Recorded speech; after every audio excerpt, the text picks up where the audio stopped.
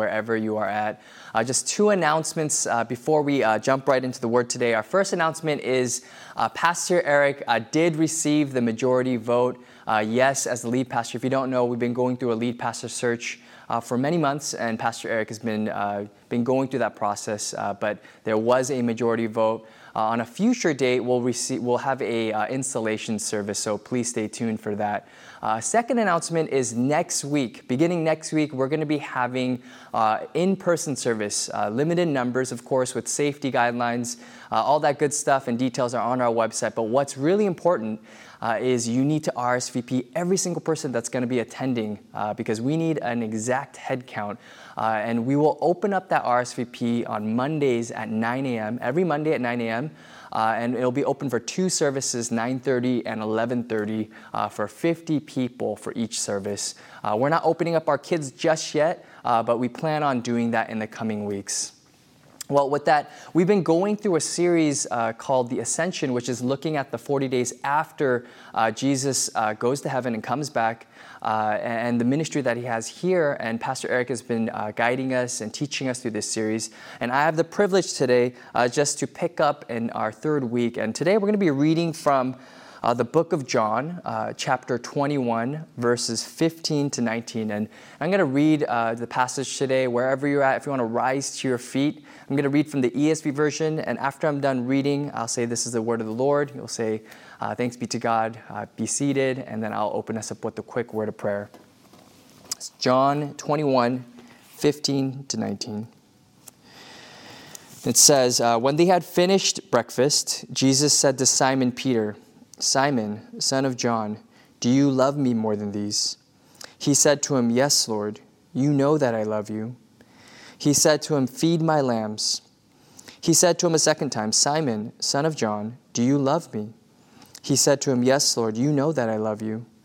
He said to him, 'Tend my sheep.' He said to him the third time, 'Simon, son of John, do you love me?' Peter was grieved because he said to him the third time, 'Do you love me?' And he said to him, 'Lord, you know everything. You know that I love you.' Jesus said to him, 'Feed my sheep.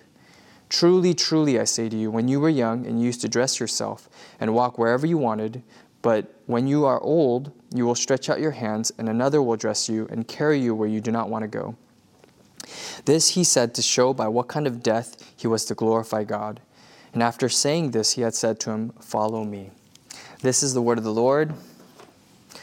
You guys can be seated, and let me just open us up with a word of prayer. God, we just thank you for being so good and so generous. And as we are listening to your word today, use me to really speak truth and to glorify you. And I ask, Lord, that your Spirit just work in the lives and the hearts of our church, wherever they are tuning in at, God. We thank you, and we pray in His Son's name. Amen. Amen. A couple years ago, our family had the privilege to get our first house, and we were so excited. But we wanted to do some renovations. And to save money, we did a lot of these renovations ourselves. And so I remember just tearing out the carpet, ripping out cabinets, and even breaking down some walls. And there's actually this area in our dining room where the drywall kind of juts down from the ceiling. And we wanted to get rid of it so it's just kind of more open. And I remember just kind of breaking it down. And I broke down a few pieces, and I looked up, and there were these pipes. And I just kept breaking it down because I was like, well, let's see how far this goes.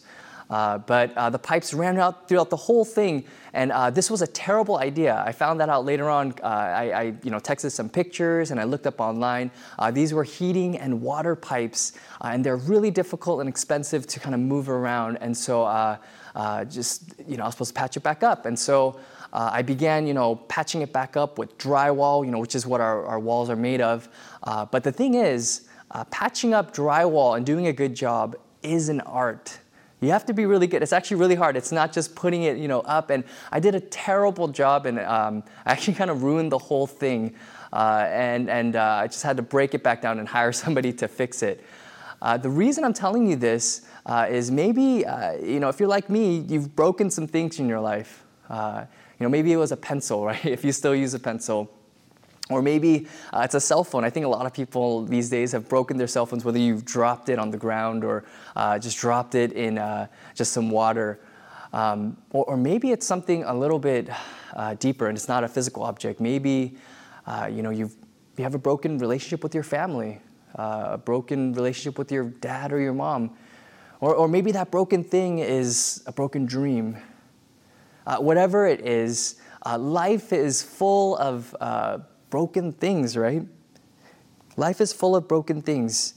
I think, like from our very soul to our fingertips, breaking things and seeing and feeling brokenness is part of the human experience. And today I'm going to be talking about a person who is just extremely broken, and a lot of you guys are familiar with him, and that guy's name is Peter.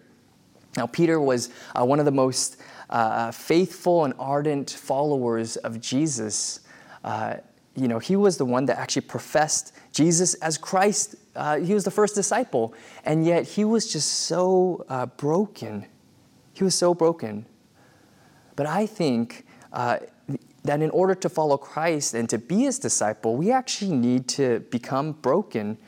And I think that's actually where discipleship comes from. It comes from this place of brokenness. And so our first point today, if you're taking notes, is discipleship comes from a place of brokenness. Comes from a place of brokenness. Now, brokenness is simply a failure. It's an imperfection. It's not the way it's supposed to be. It's broken. Take, for instance, this sign. This sign doesn't make any sense. It's not the way it's supposed to be. Take, for instance, this medication for a dog. If you have pets and you've ever gotten prescription medication, take a look at what it says. It says, may cause drowsiness. Alcohol may intensify this effect. Use care when operating a car or dangerous machinery. It's broken. They're not supposed to put that kind of sign. It doesn't make any sense. Something's broken when it's not working properly. It's not the way it's supposed to be. Now, the Bible is full of broken people. Just to name a few, Moses, he couldn't speak. Abraham, he was old. Joseph, he was abused and sold into slavery. Jacob, he was a cheater. Job, he lost everything. Rahab, she was a prostitute. And Jonah, he ran away from God. And in our passage today, Peter denied Jesus 3 times. Let's take a look at Peter. Let me tell you a little bit about Peter. Peter, he came from a small fishing village called Bethsaida. He had a fishing business. He ran with John and James, and he was called one day to follow Jesus. And so he drops everything and he follows him.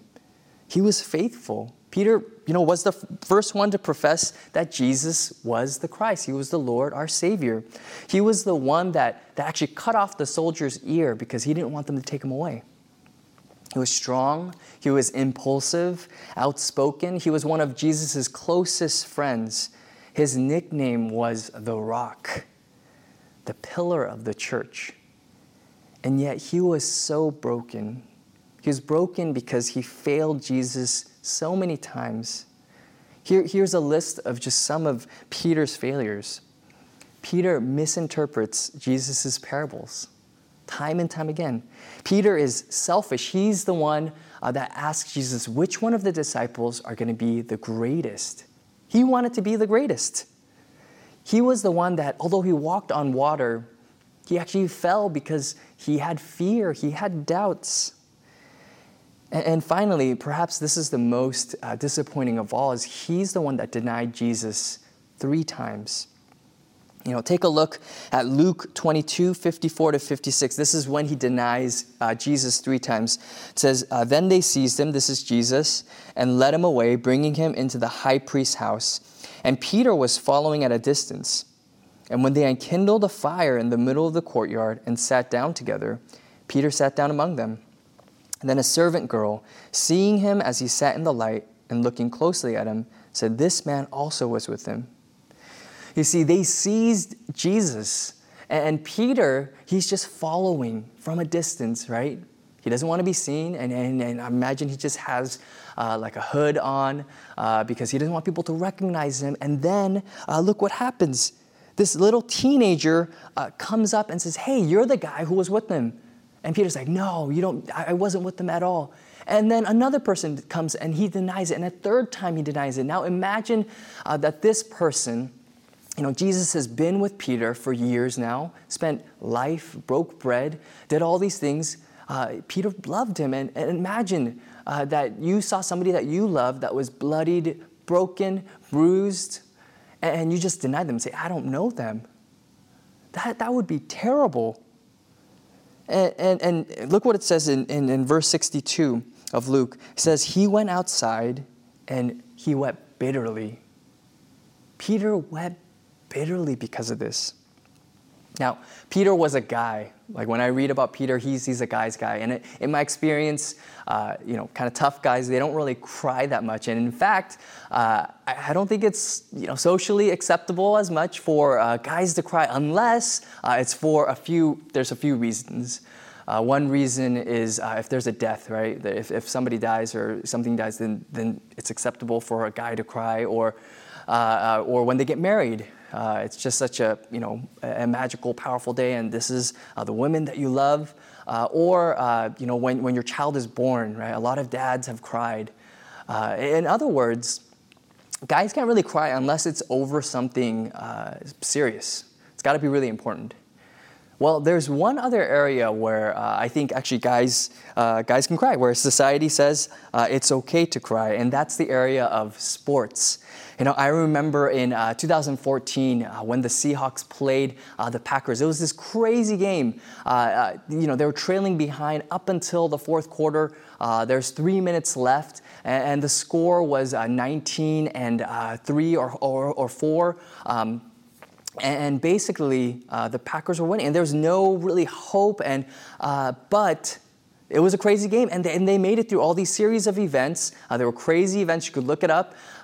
They beat the Packers in overtime, and everyone was just celebrating. And at the very end, you see this image of Russell Wilson, and he's just crying because he's just overjoyed because there was this sense of, oh my gosh, I didn't think we were going to win. There was no hope, but they made it.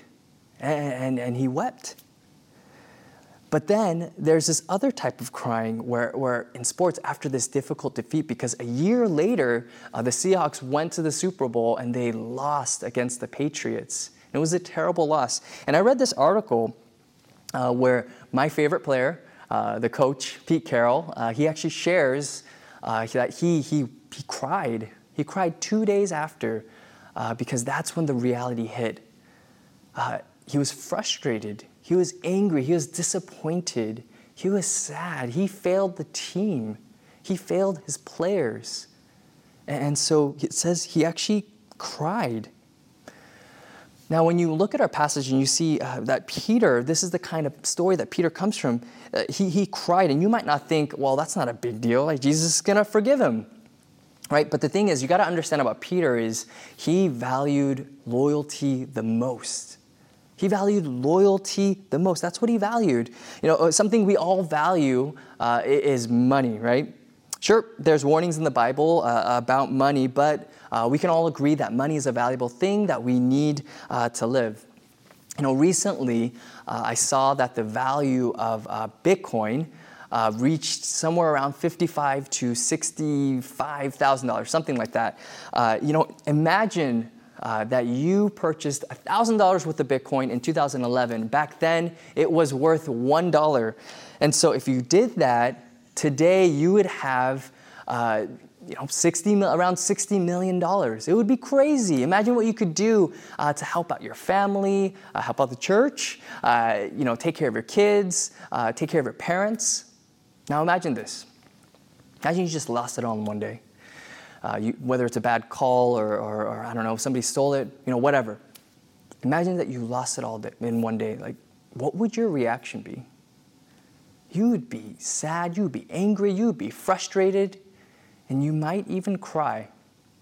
And that's a taste of the feeling that Peter has because he values loyalty so much. You see, he spent 3 years with Jesus. He ate with him.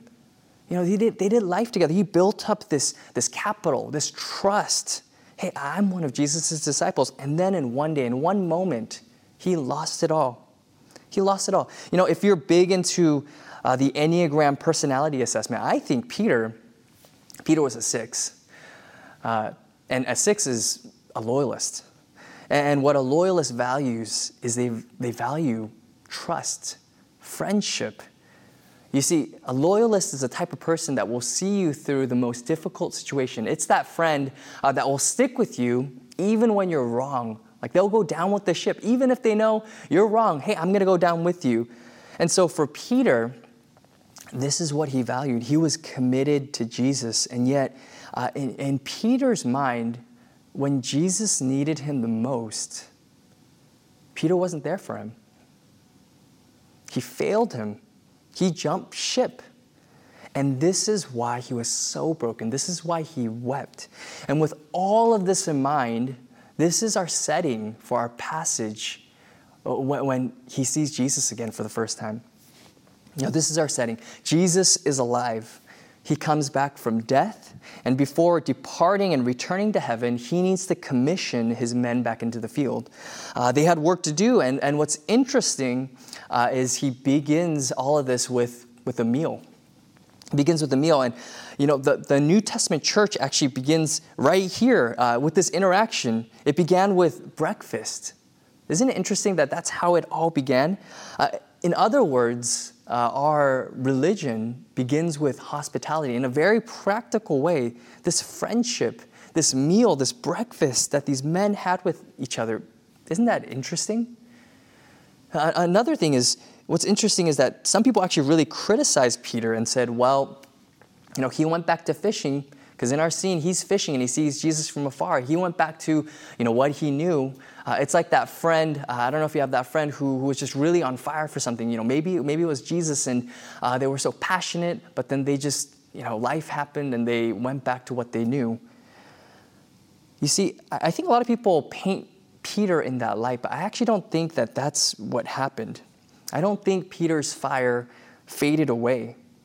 I think Peter was fishing before he saw Jesus on the shore just to kill time.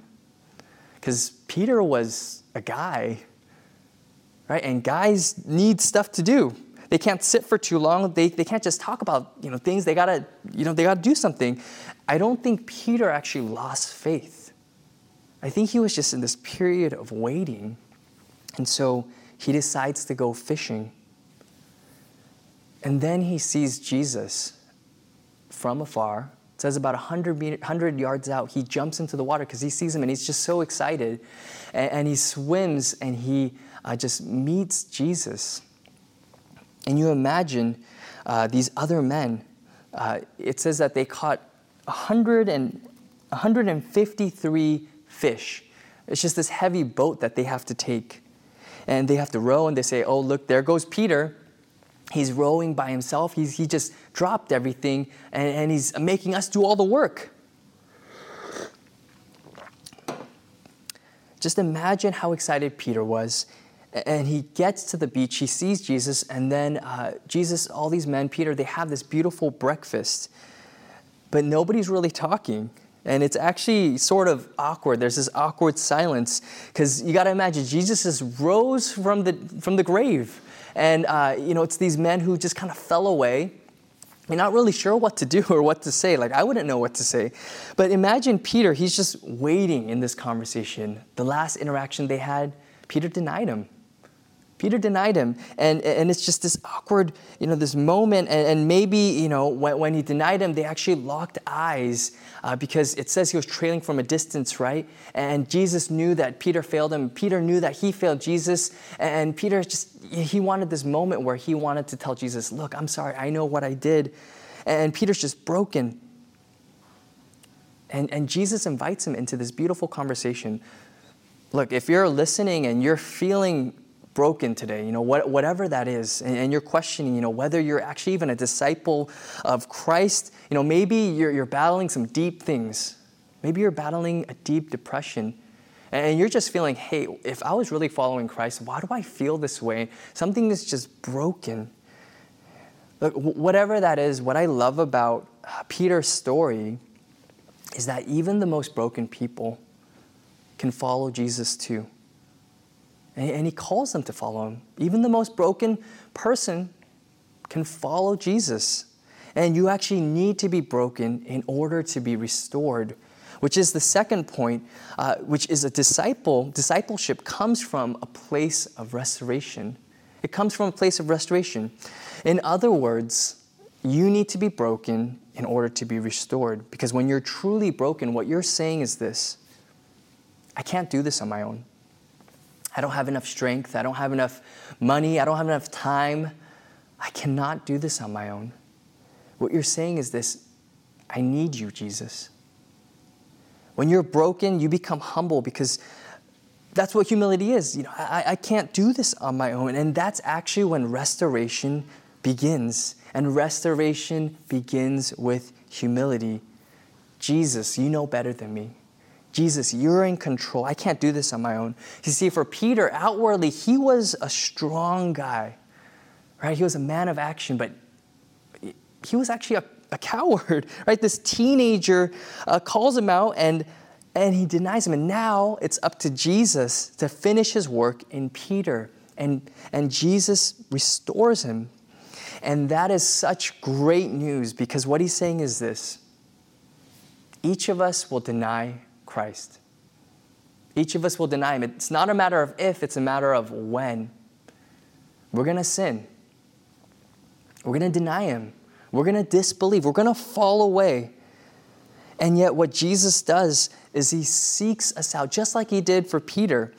And he restores him, he validates him, and he reinstates him as a disciple. And I love that he does it in our passage in just such a public way in front of all these other men. And we know that he restores him because he trusts him to feed his sheep. Look with me at verse 15. This is an interaction. Simon, son of John, do you love me more than these? He said to him, yes, Lord, you know that I love you. He said to him, feed my lambs. He said to him a second time, Simon, son of John, do you love me? He said to him, yes, Lord, you know that I love you. He said to him, tend my sheep. He said to him a third time, Simon, son of John, do you love me? Peter was grieved because he said to him the third time, do you love me? And he said to him, Lord, you know everything. You know that I love you. Jesus said to him, feed my sheep.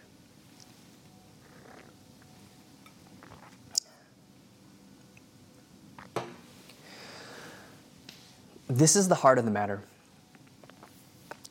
We don't need to complicate things.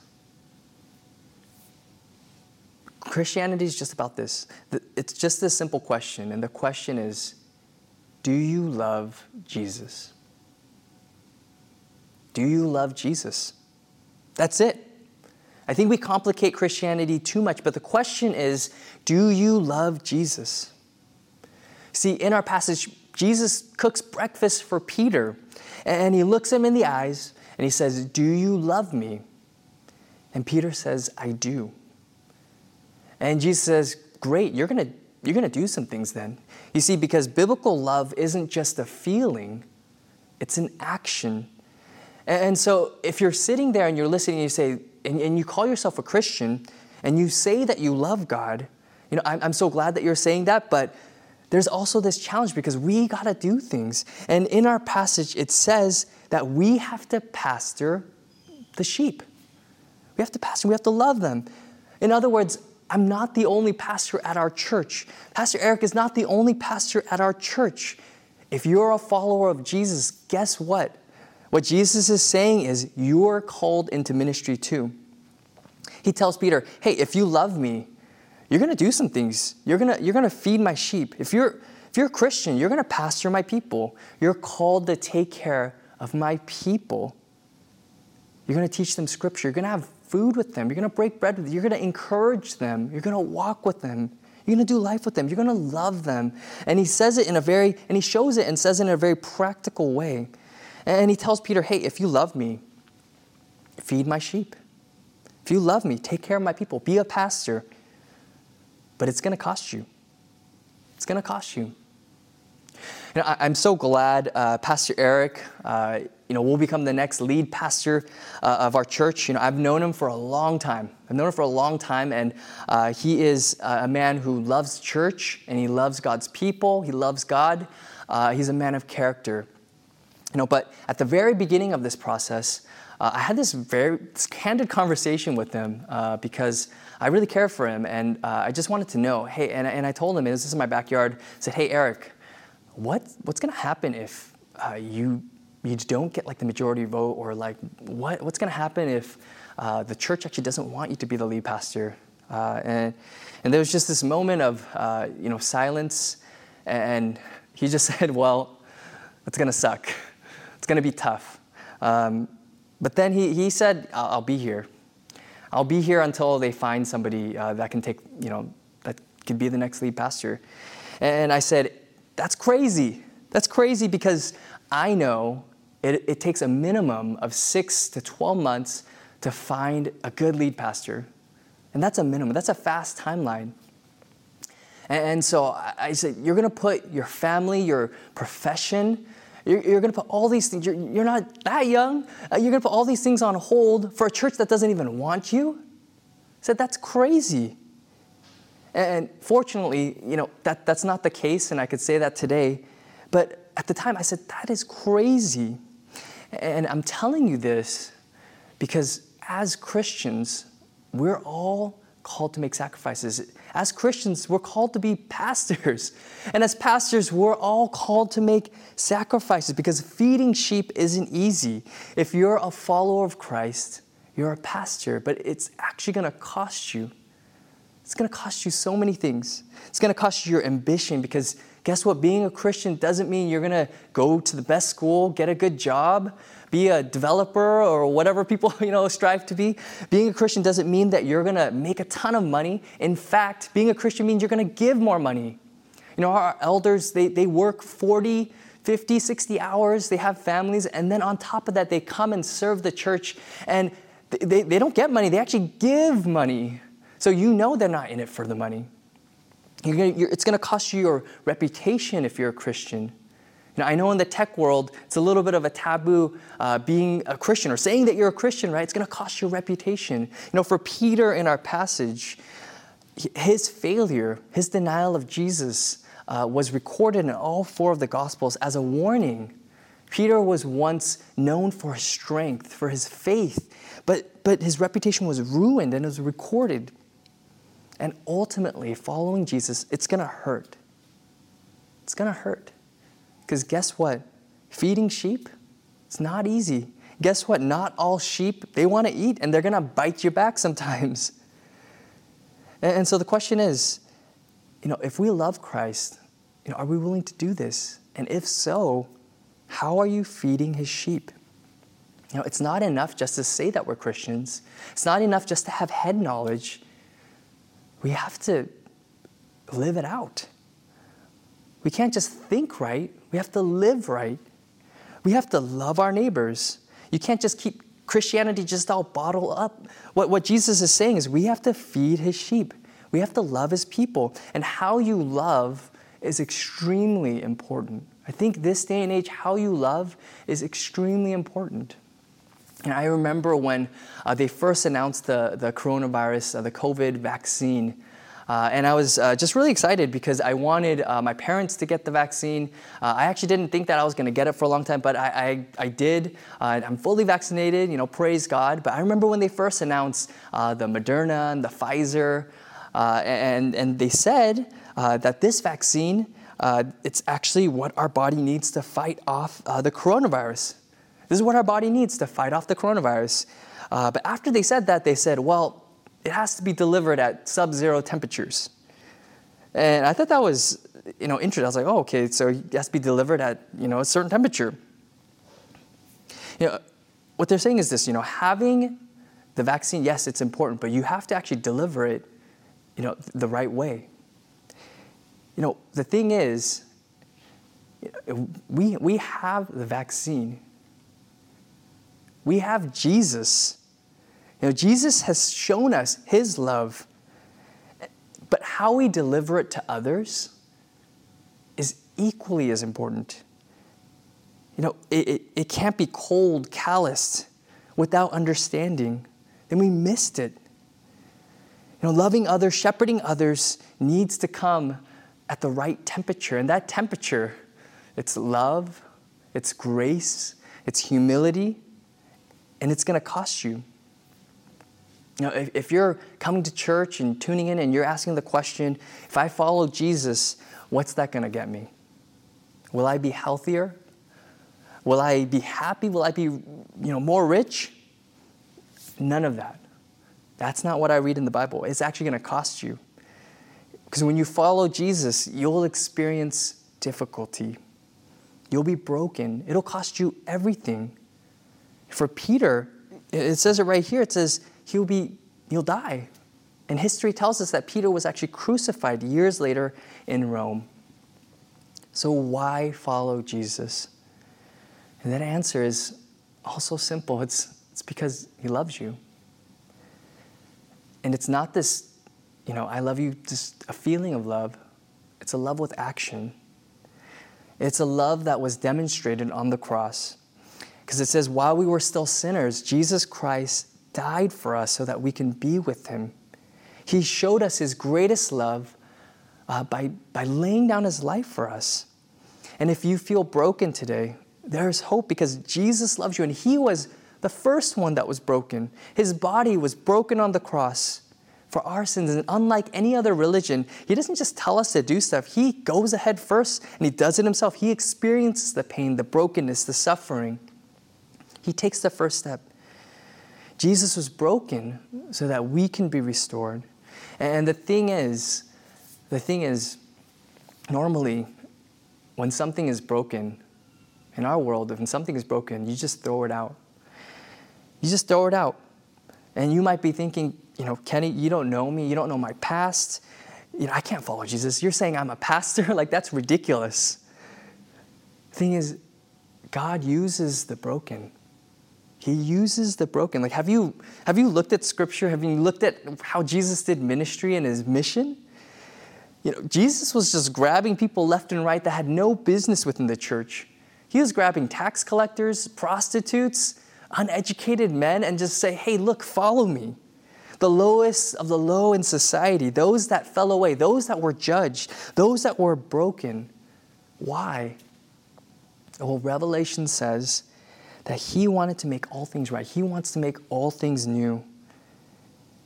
See, God looks at something that's broken, and he doesn't just throw it away. He says, hey, look, I love you.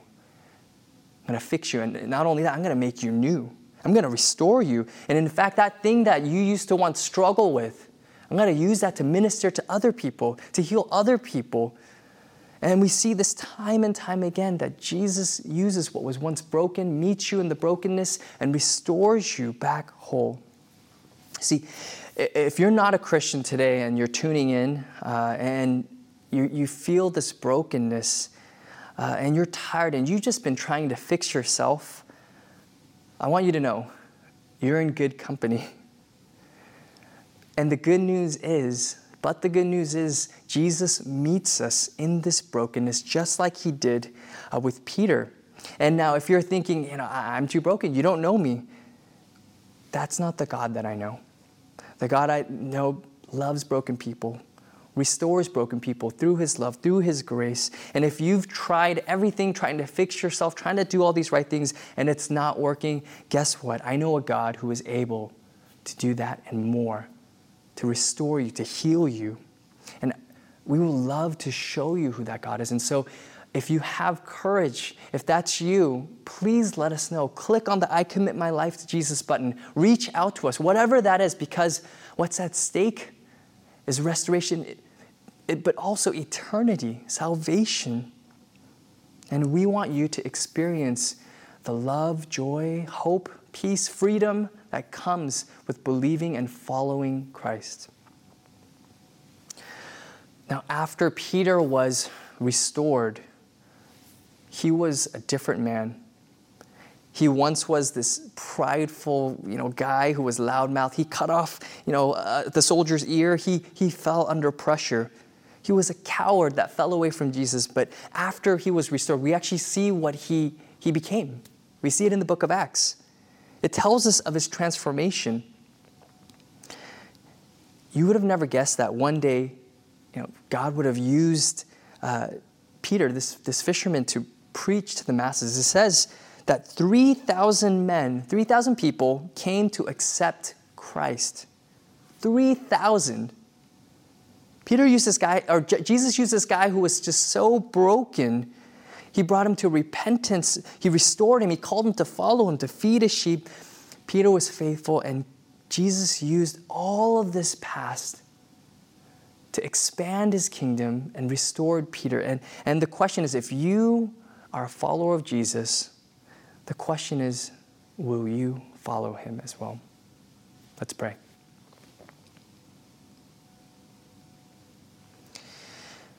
God, we just thank you for your word today.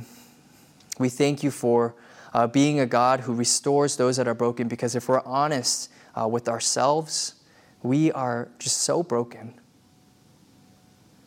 We're broken, God, because of things that are out of our control. We're broken because of sin. We're broken because we're just tired, and we need you now more than ever, Lord. So we ask, Lord Father, that you remind us of this hope, that remind us that we are restored, not because of our abilities, but because of your abilities. And in that, Lord, we are so encouraged. We have this hope, this joy, and we're able to do such great things because of this, Lord. We thank you. We love you. And we pray in your Son's name. Amen. We're going to end with the benediction, and a benediction is really just a good word just to encourage you, to empower you, to live out your faith this week. And I pray that this word can be an encouragement, that even if you feel like you're broken today, Jesus restores you. Through his power, he empowers you and enables you, just like he did with Peter, to do just such great things. Well, hear now the benediction. May the grace and the love and the power of the Lord Jesus Christ be with you now and forevermore. Amen.